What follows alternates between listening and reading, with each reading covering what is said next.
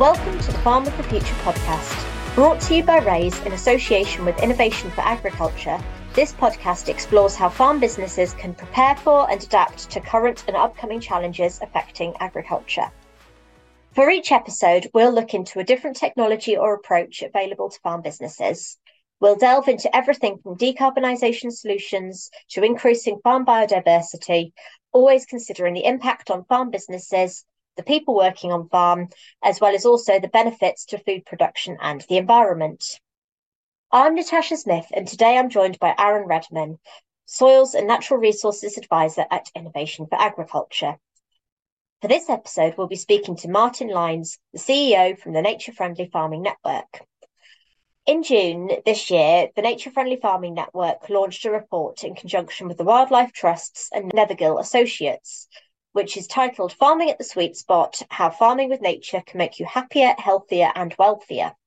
The report includes a lot about farming at the maximum sustainable output, and today we'll be discussing how this concept can be used to increase the resilience and profitability of farm businesses. Aaron, before we delve into everything with Martin, farming for profit is pretty self-explanatory, but what's your take on what farming for resilience actually means? Yeah, so farming for resilience is basically farming in a way to promote the crop and the cropping system to be able to buffer and absorb and to deal with environmental changes, disturbances, and anything that could potentially hinder the crop's ability to grow. So, in a arable cropping system, for example, farming with resilience could mean that could be to promote soil health, to encourage soil organic matter, so that the soil structure and its relationship with the crop has the ability to buffer droughts and water saturation, for example. Or it could be to grow your desired crop with a companion crop to help mine for nutrients and to deal with potential future nutrient deficit. In terms of today and what Martin's going to speak about, is all about promoting the resilience so that you can cut down inputs. So this is generally increasing the cropping system's health and its ability to deal with and produce the same yield, but with a reduced input from synthetic fertilizers, to cut down on fuel usage so that you don't have to do so many passes.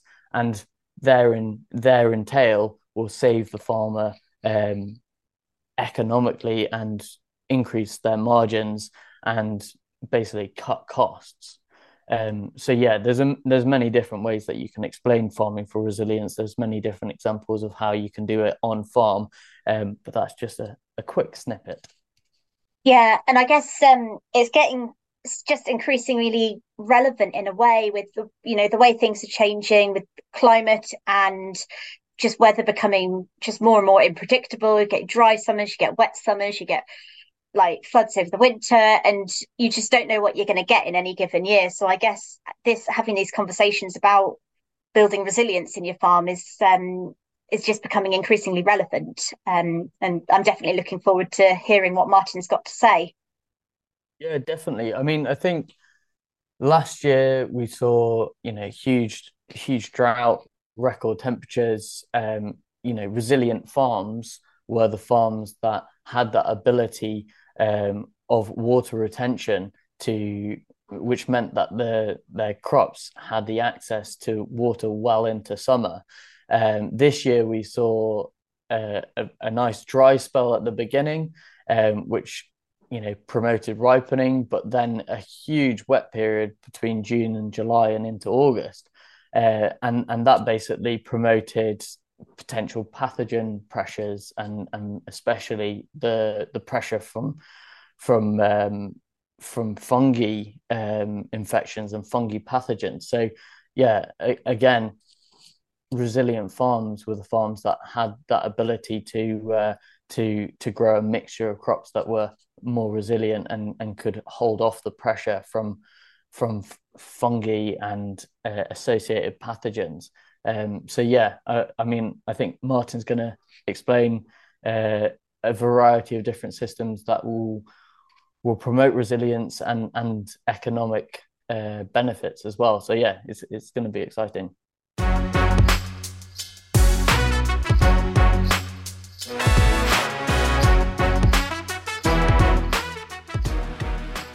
Hi, Martin. Thanks for joining us today.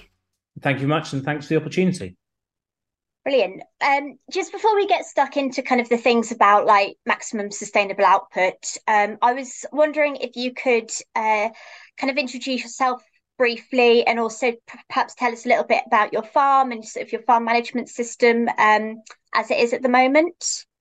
Yeah, I'll start with Iron Farm. We're a predominantly arable farm based in Cambridgeshire on the heavy clays, growing mainly combinable crops.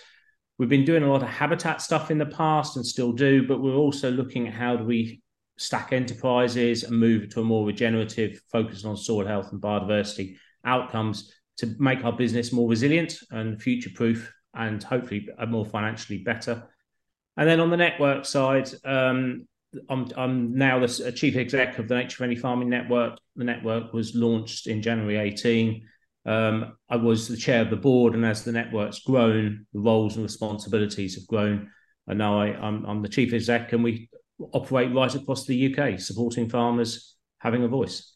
So we came across the report that you, Nature Friendly Farmers, was involved in writing along with Wildlife Trusts and Nethergill Associates about the maximum sustainable output and how sort of farming with that concept can sort of be a bit of a, I think the report title is actually sort of this farming at the sweet spot, isn't it? Can you share a little bit about kind of the concept of that?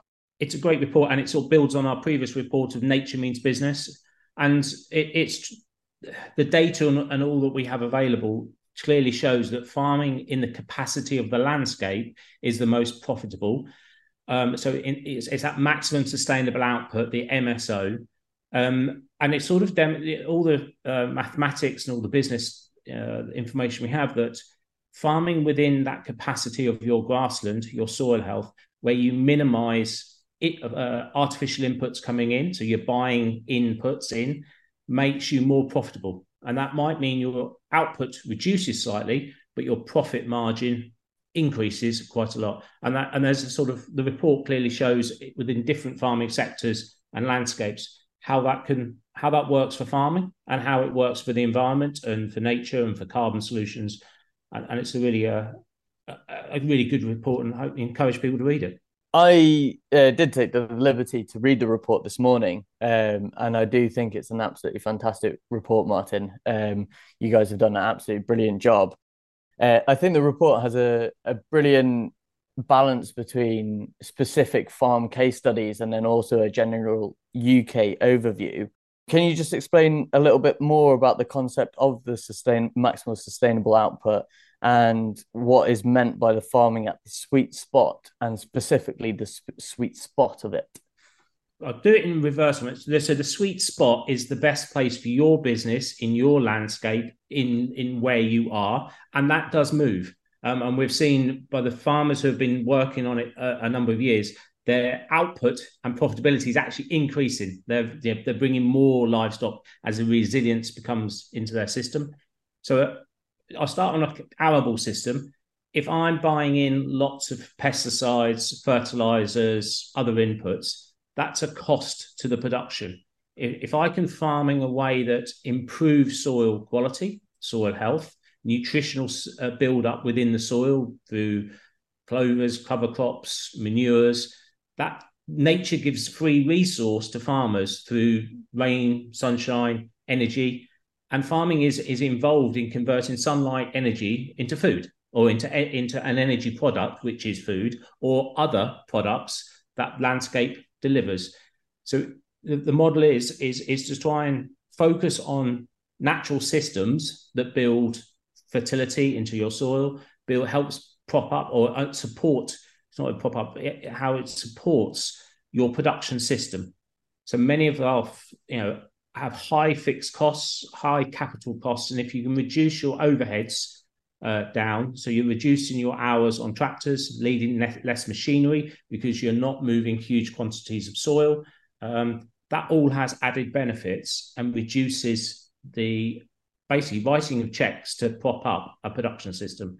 And if you looked on the livestock side, it's about focusing around which grasses you're growing, and do they need feeding with fertilizer and a fungicide to keep the disease away, or is there more rich grass sward you can produce with more herbs in and clovers and legumes that build fertility up into your soil that is actually free, because nature gives you that free, but it does take a period of time to build that resilience up.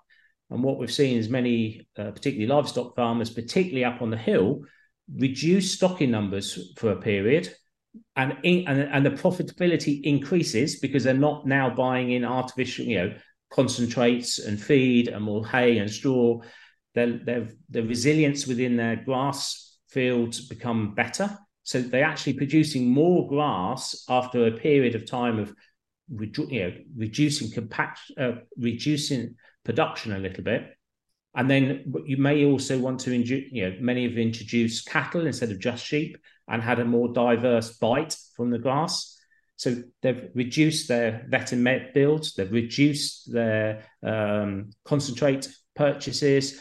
And then as the grass has got into a better structure, using nature as the support system that increases production, they've actually been able to increase livestock units per hectare because the grass is recovering quicker. You manage it in a way that actually uses that natural sunshine and rain that supports the system. So it's always about reducing costs, reducing overheads, and really using the natural cycle of nature in helping you produce a better crop and a better yield, which then ultimately improves profitability. We've seen many livestock farmers reduce stock numbers by 20, 30, even 50% for some of them. And that has increased their profitability because they've freed up a shed that they no longer need to keep animals in because they're on the hill more often, so they can do a bed and breakfast. And you can look at other opportunities that can generate income from your landscape. And it's not about not producing, but it's about producing with the least amount of brought in resource and balancing in that. And it's not saying don't buy it in, but it's about minimizing what you need to do to make every check you write out, that's money out the door. If nature can give it to you free, let's harness it. And farming is the only industry, or one of the very few industries, that gets free resource from nature. We get rain, sunshine, hopefully soil and healthy soil. And if we utilize it, it actually underpins and increases our productivity and profitability. If we work against it, it only adds costs.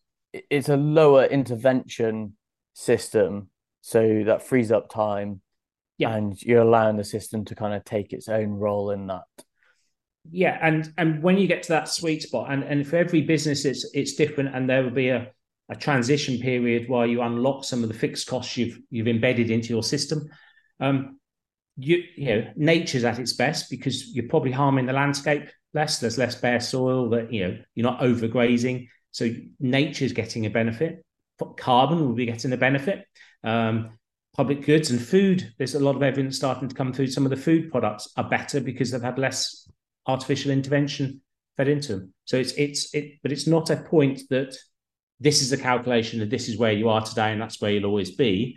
It evolves and it changes, and it's about meeting the challenges of climate as it changes around you and building your business model around it, rather than just trying to focus on one model and just keep going regardless of the changing nature around you. A lot of the regenerative advice suggests that when you're transitioning into a regenerative system, it can take between 4 to 6 to even 10 years to really for the system to kind of naturally transition to work with fertilizer replacements or not using any fertilizer whatsoever. Do you find it's the same with MSO before you can get that sweet spot? Is the transition time normally about between 4 and 10 years? It all depends on where you're starting from and your position at the beginning. For some businesses, it will take longer because the opportunity to change and weather patterns and investment programs, it takes time. If you're moving from one production output to multiple, you've got to invest or to change that focus. So quite often that transition is 3 to 5+ years. But it's about doing it in a structured, planned way that isn't adding additional stress to your business and to your mental health and your own personal time, and recognizing the rewards that you can get by building that business model in going forward. And for some, it may be 10 years, but it never stops, because it is really regenerative farming, and the maximum sustainable output is a journey, and it's always focusing about the outcomes and harnessing free resource that farmers are lucky enough to receive. Yeah. On the sort of longer term systems that you've visited yourself, or maybe your own farm, where you've been kind of running along these principles for a longer period of time, how do you find the output at the ends, like the quality of the grains, the yields? Do they sometimes become better than they were before on a kind of intensive system? We haven't got scientific proof it's better currently, but there is a lot of research going into the food quality, the quality of the food that's produced from different farming systems and around healthier soil and ecosystems. That is the grain better? It certainly looks better, tastes a lot better. Some of the products we get to eat, whether that's just because I think it's better, but there is growing evidence that it is more nutritious. It's more has more trace elements and vitamins and minerals and all the other things that we need. And for my own business, we have managed to see a huge reduction in fossil fuel-based fertilizer. Last year, half our winter wheat we grew on the farm, we didn't need artificial fertilizer, yet I still maintained significantly good yields. But it's about harnessing, as you build that fertility up into the soil or into your grass, knowing the cycle of depletion as you farm it, you're taking something away, and how do you build it back in, and what ingredients you put into your landscape. So is that a different grass sward? Is it some manures? Is it introducing, for an arable farmer, some cover crops and adding some sheep or some cattle in to build the biology and the fertility into the soil? Going back to the report itself, I noticed that the data was gathered by Nethergill Associates. So where did the information actually come from? How was the report designed on a data aspect? So Chris from Nethergill, Chris Clark, has been working on this business model and the mathematics that come behind it for a number of years now. And I think it's over 200 farms that data set was built into that report.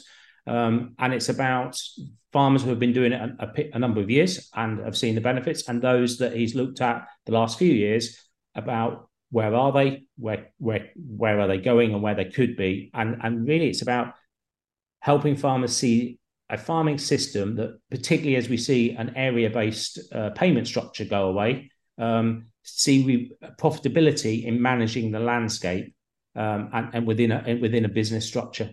So the evidence is coming from the data collected on farms and being fed into the system that shows that the MSO, the maximum sustainable output business model, is the most profitable farming system you can have, and it's concentrating on those returns. What level of increase in commercial gains has sort of been found over that time when that data was taken? Have you got any sort of stats or data on how much farmers have been able to sort of increase their profitability? Not as individual businesses, but there's a number of case studies that were going from a loss-making business spending up to 90 hours a week looking after livestock to a very profitable business only needing to spend less than 30 hours a week looking after those livestock. In a number of the case studies, it's freed up sheds because you haven't got so many poorly animals, because you're trying to push production, so you're having to keep some of them inside. So those sheds and barns have been converted into holiday lets and other income opportunities. But on all the models that they've been through, all the businesses have improved their profitability, and it all depends on: are you an upland farmer? Are you an arable farmer in the east? Are you a dairy farmer? For a number of the dairy farms, their increased lactation cycles, 2 to 3 years per dairy unit. So they're actually getting more value out of a dairy cow for a longer period of time, using and spending less money on vet and meds and keeping that cow going for longer. So profitability is different on every single business. Yeah. And I guess what you said there about the almost having that time and space, I think it was in relation to livestock numbers dropping and having more time and space to be able to just have that headspace, I guess, and to be able to diversify and look for the income streams as well. As we look forward, many farmers are struggling to find the labour resource to do the same old things they've always done. Majority of, a huge number of farmers are working extremely long hours, 7 days a week, and actually getting mental health issues, physical health issues, and resilience issues, and we really need to value our time and our inputs, and not just tractors and food and fuel, concentrates and fuel and fertilizer. It's our time and for our own family businesses and our families, and come to a place that actually means we do less but earn more and value our time we get to spend with our families and do other activities that you may want to generate other income streams from, because you've freed up that opportunity. Yeah, I couldn't agree with you more there. I think when farms are getting squeezed as they are at the moment, I think the biggest implication is from mental health and the stress that's put on those farmers. Very much so. I mean, as an industry at the current time, it is really hard. We are being challenged by weather patterns, and we can see that the last few years of too wet, too dry, too hot, too cold, everything's been thrown at us at the wrong time in the wrong period of whatever the season's doing. We're seeing in England the area-based payment being withdrawn, and that will get taken away on the current programme and have an action-based reward for environmental delivery. That becomes slightly more complicated because rather than getting one check for one outcome of an area base, you're going to have to deliver a range of outcomes from hedge management, soil management, biodiversity improvements. So they're all going to need headspace to understand.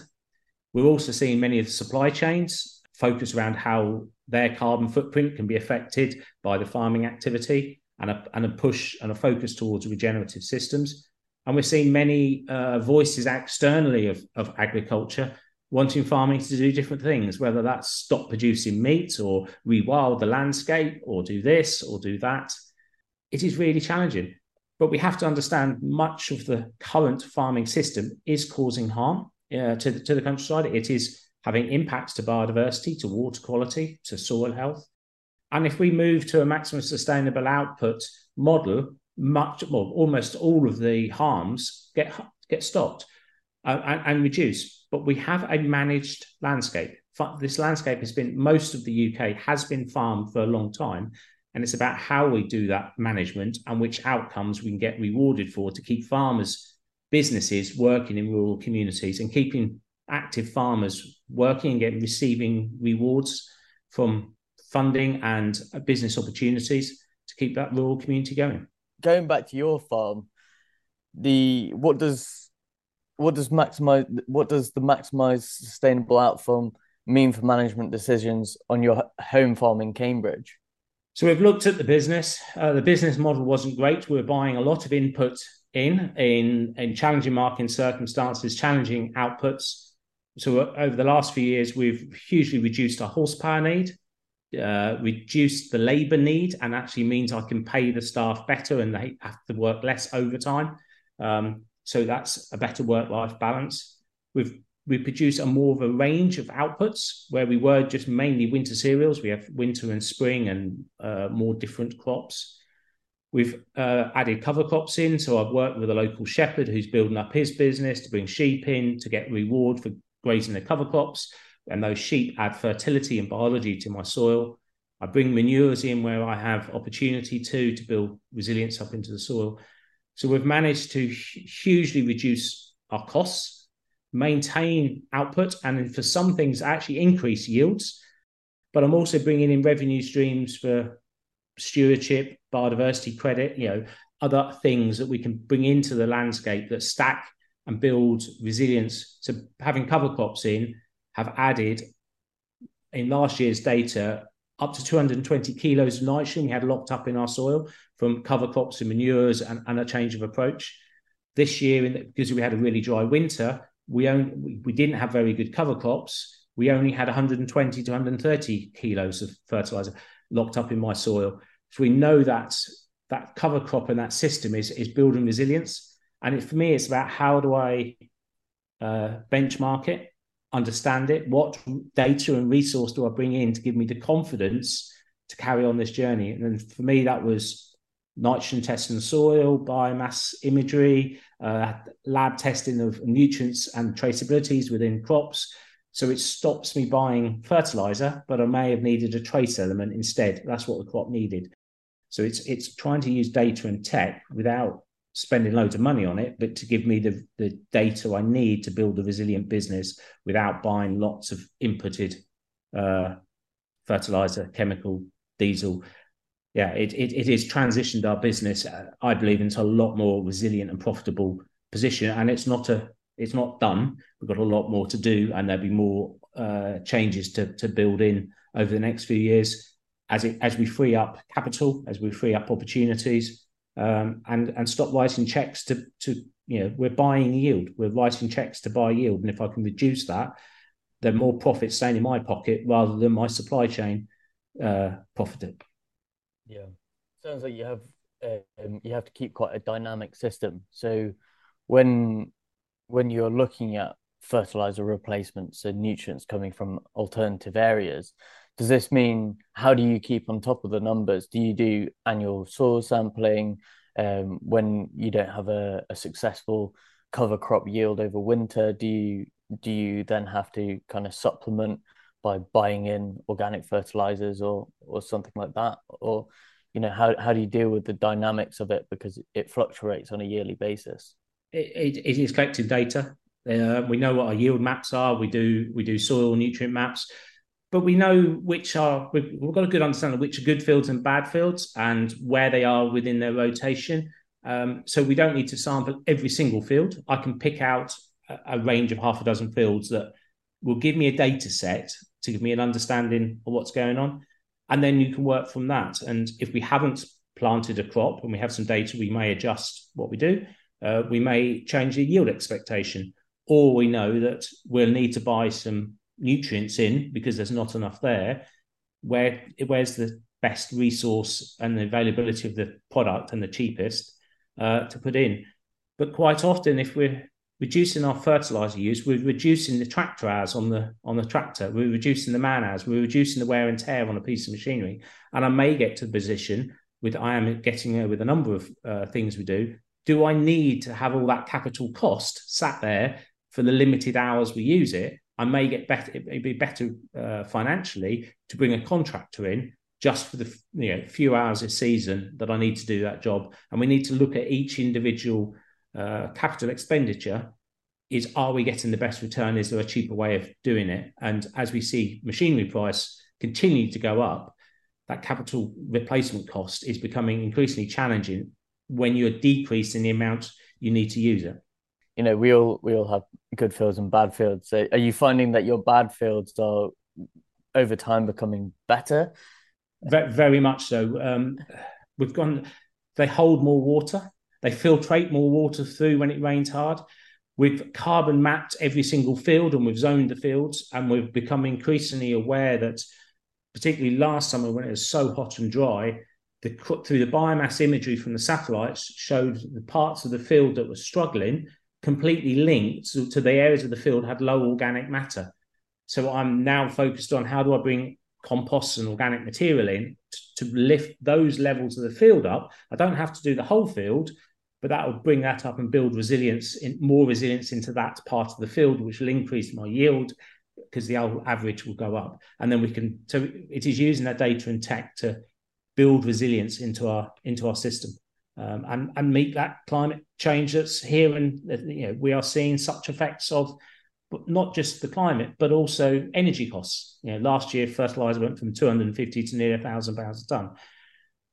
Because we've adapted our business and focused around free issue of nature and soil health, we didn't need to buy that fertilizer.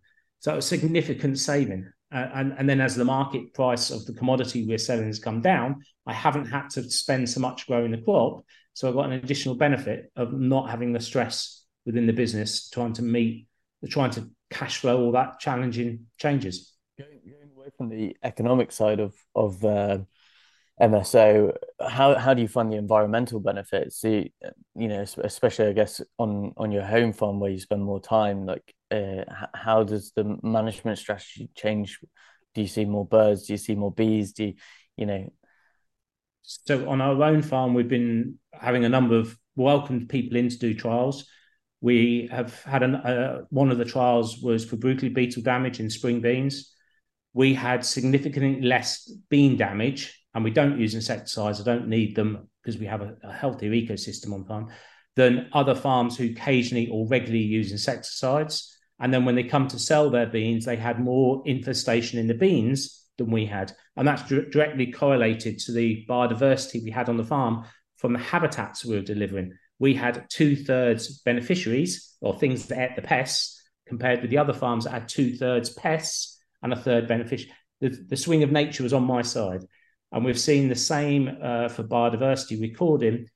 We used to just do some habitat around the outsides. On some of our larger fields, that's a long way for the ladybird to come into the middle. And the data that was recorded on a number of trials, that having habitat within 100-ish meters was a real benefit. So if you have small fields, it's edges and hedges or the ditch bank, make that have a resource. And if it's bigger fields, putting it in the middle. And the data that came out of the trial, there was an 18% net yield benefit by having the habitat within approximately 100 meters. So all of our fields now, our biggest machine is 30 meters, are subdivided with 6-meter margins, either every 90 or 120 meters. So we have habitat around the outside in the awkward corners. We put the habitat in the middle. We've increased productivity because there's no overlaps, no faff, all that awkward shapes. Yes, some fields it doesn't all fit in because it's just the shape of the field, but we've tried to maximize the output, but also maximize nature. We are seeing more bird life. We are seeing more pollinators and butterflies, more worms in our soil. The landscape's becoming alive, and then I welcome in people to come and count that, because I haven't got time or the knowledge to understand what that biodiversity is, and it gives us a better baseline. But I need to understand which are the good stuff and what's the bad stuff. I know how to grow a good crop of wheat and manage it well, but I need the data to understand which habitats do I need to manage well to get the best outputs for the stuff I want from that habitat that's going to improve my productivity or my pest control within the landscape. Yeah, that's really interesting. I think do you also do strips of do you put strips of kind of whether that's wild bird feed or pollination seed mixes throughout your field, as well as just putting it in the middle? Yeah, so it's throughout. So it's every 90 meters or 120. There's a 6-meter flower margin. With our flower margins, I put 1 meter Tuscany grass either side, 4 meters of flowers down the center. The flowers get cut and removed at the end of the season, leaving the Tuscany grass there as a resource over winter, as a habit, somewhere to hibernate. So they don't connect to the headland. So you have a working headland going round for your machine, and then you've got all these strips going up and down the fields. And where we have smaller fields, we just do the edges. We don't need to put a strip into the middle. We use that measurement because it fits with our system. And I know many other farmers, it might be slightly different because of the machinery setup they have. Do you think this improves the experience of your farming? Because obviously you have, this kind of beautiful side of farming, as well as the kind of so you have the natural kind of neighbor. And does this improve the experience that you have on farm?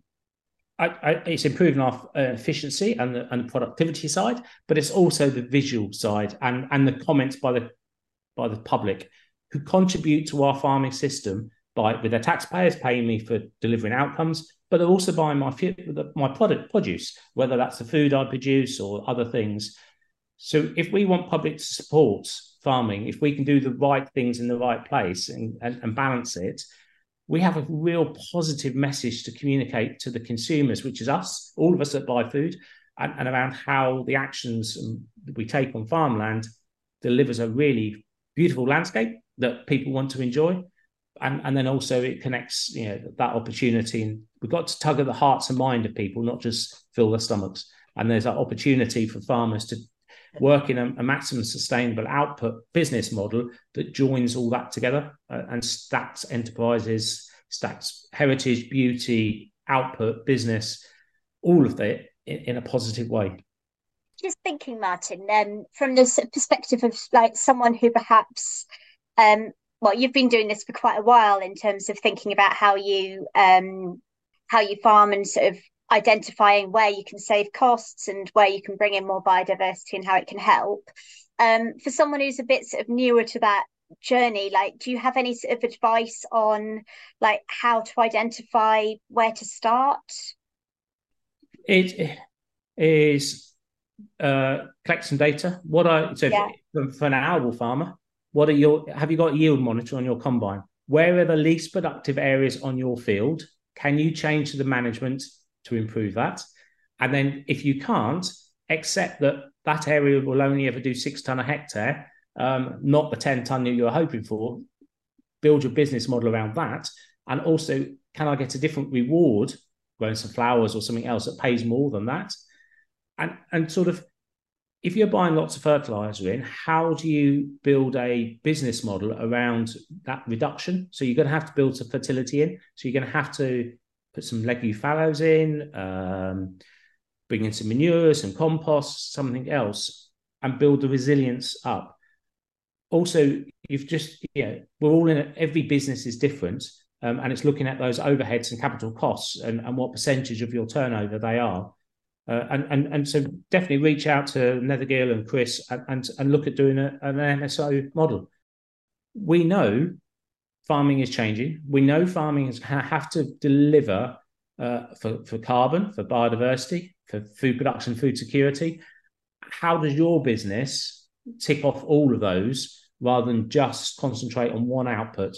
And the more diversity you can have within your system, the more resilient you'll become. So it's about looking at your business of what else can I do on my landscape, and am I buying in inputs to and basically buying yield? Are you buying in more concentrate to get more livestock out the unit and the cost ratio of that isn't, and same as for fertilizer, it doesn't always stack up. Yeah, I was just thinking, actually, you mentioned food security there.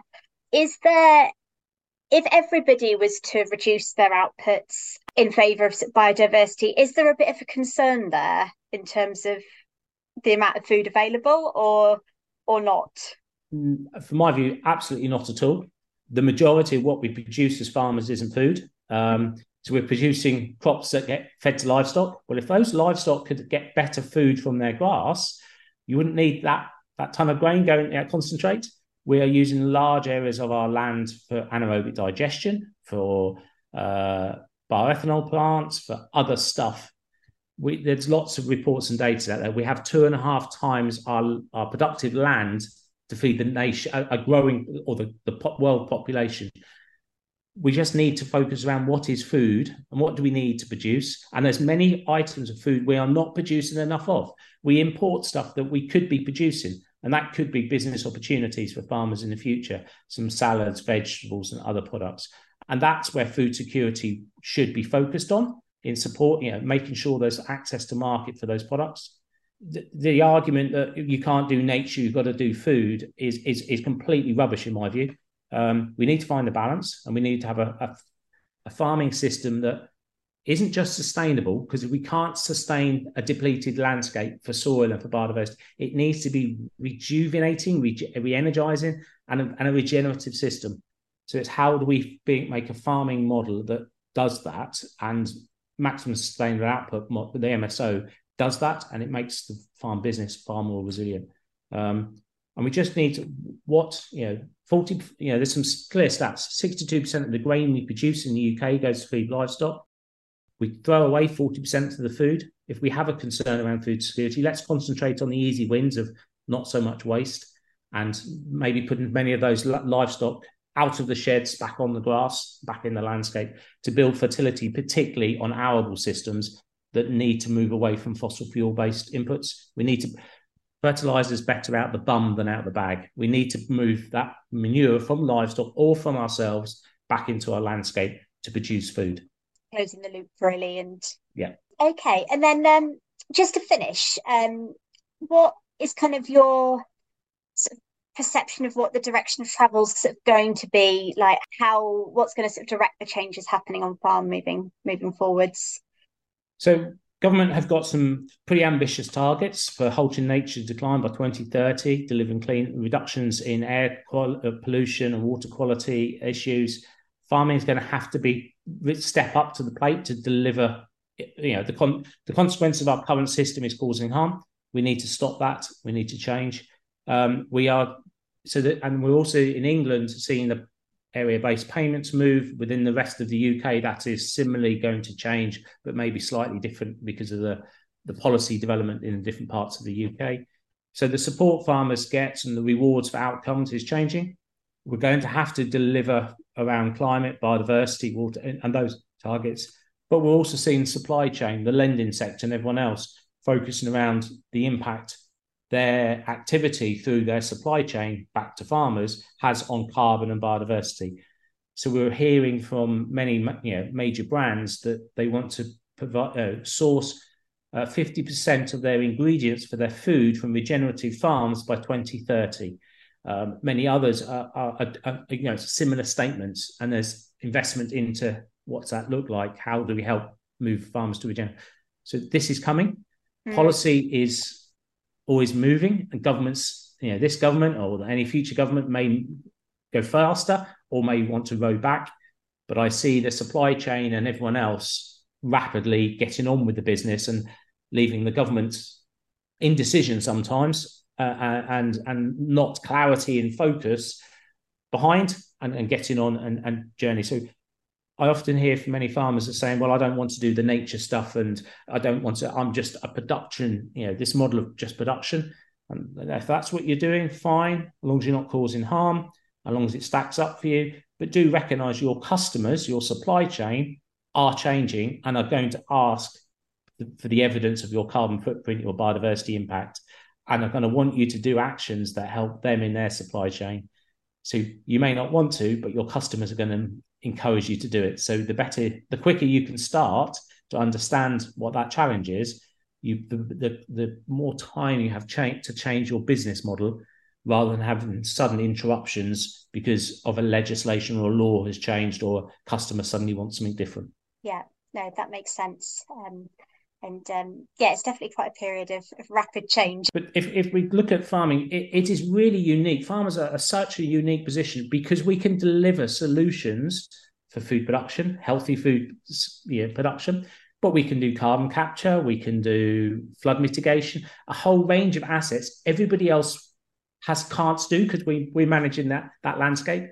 Yeah. And if we look at that multifunctionality of what we can deliver, and rather than just one output of food or commodity, and look at what else can I do in my landscape and what else is needed in my landscape that I may get reward for, I think we can be, we have the asset that and can deliver the things everyone else wants, and we're in a very strong position to not call the shots, but be seen to be delivering the rewards for the fair returns that we need to get to do that and support our businesses.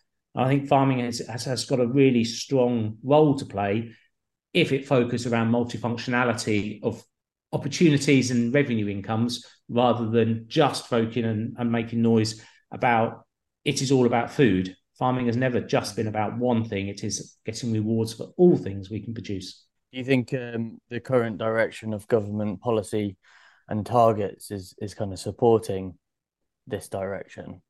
It is certainly making a change. It is certainly changing things. Is it going quick enough? Does it have the level of ambition built into it to actually get to where government needs us to get to and deliver the outcomes? And are they over-hoping that private sector will bring enough funding in to deliver some of those outcomes? From my own personal perspective, I think the ambition was better a while ago and there was clarity in where we want to go.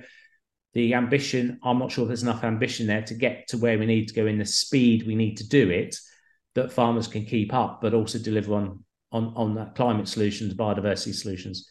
We need to see a clear vision from government and any future government in how this all joins together, and where do they see the role of farmers, and where it's not support, where does the revenue come from to help us deliver the outcomes everyone wants. If only we had some security going into the future, and especially with a general election around the corner. Yeah, we have talking to many of. I spend a lot of time talking to parliamentarians and House of Lords and politicians and bits, not just in Westminster but the devolved governments. There's a lot from many, especially the conservation organisation, calling for doubling the budget, or at least put another £1 billion into the agriculture budget to help farmers deliver these outcomes. And that's the kind of ambitions we need. And we need government we need to work with other stakeholders, conservation groups, to get that momentum to say, whatever government comes, this is set in law that you need to deliver these outcomes. So whatever colour, shape it's going to be, we need the right investment to deliver the right outcomes. And the budget is nowhere near big enough to deliver everything they've promised. So where and when is that going to get increased so farmers can really deliver on the solutions society needs? Yeah, definitely. Do you think with your exposure to kind of political, I guess, influencers, or you head down to Whitehall quite often, do you think the focus on agriculture is becoming more with time? Obviously, Rishi Sunak's speech over New Year, Christmas time didn't even mention agriculture. It's quite a common case where agriculture isn't mentioned in some of the, kind of even the more generalist speeches of our government. Do you think it is becoming more of a focus?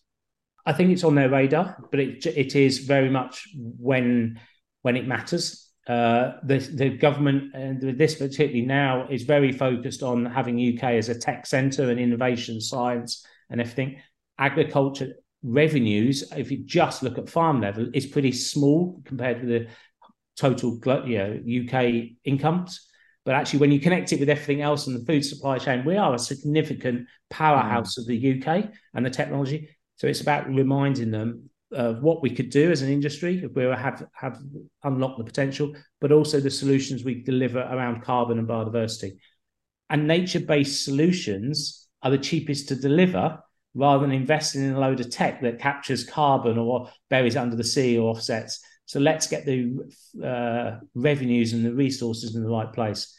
But it is challenging because government officers and ministers are always changing, or particularly the last year or two. And we need some stability in the system. So there's a real journey. But we have very good engagement. I have very good relations with many of the DEFRA staff and shadow DEFRA governments and that, and we can carry on feeding in our ideas and support where they're going in the right way, and criticise and try and push it to move them in a positive direction. Well, I think we'll have to round it off there because we've talked and talked. But thank you so much, Martin. That was brilliant. And yeah, lots to think about. There's stuff I think stuff to be optimistic about as well, with what you were saying with like how supply chain is bringing the changes regardless of whether or not government keep up with that. So certainly stuff to be optimistic about as well. But yeah, thank you for coming on. And thanks for the opportunity. And I'll say to any farmers, if the transition is challenging, talk to other people. There's lots of farmers out there who are already doing things or want to share information. Don't feel lonely in thinking this is a massive challenge and change. Do reach out and connect with people and find ways of supporting that transition.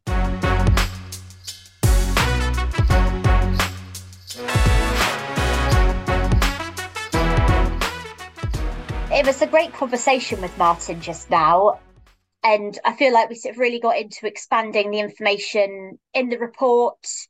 And I certainly sort of took away a bit more of what farming with maximum sustainable output looks like in practice. What did you think about it, Aaron? Yeah, I thought it was absolutely brilliant. I read the report this morning. And it's amazing to be able to read a report in the morning and then directly talk to one of the major contributors. Martin's particularly good to talk to because he is not only contributing to the report, but he's practicing what he preaches. He practices MSO on his own farm in Cambridgeshire. And, some of the main things that I took away from the report this morning was the fact that how inclusive the report is to all different farming systems, whether that's upland or lowland, livestock farming in the dairy sector, or mixed or arable. They've got really good case studies on all of those farming systems with a really good amount of data and a really nice mixture of graphs and tables to kind of so that you can visually look at the data and how it works on about, I think it's 140 different farms that they carried out investigations on. So and that makes the report really easy to digest. One of the things that really struck me was the opportunities to, when you start farming with maximum sustainable output in mind, and you're looking at ways to reduce your costs, how that can actually free up time and headspace to do other things, whether that's just more time off or finding ways to generate alternative incomes for the farm. Yeah, definitely. I think MSO, if there's one incentive to get farmers to practice MSO on their own farm, it's the time incentive. That freeing up that time availability is a huge incentive. One of the things I know that Martin does with his spare time is he engages with a huge amount of policy stakeholders, and I think that means that he's got a really good perspective on how policy, the direction of policy. He mentioned that a little bit earlier, but that really gives him a really good overview of UK farming, and so I think his position on the future of UK farming is really valuable.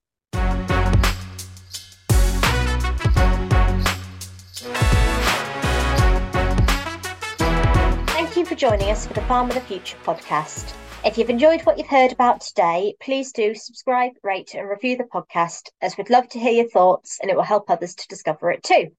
We'll be back next month to explore another exciting topic which impacts the future of farming.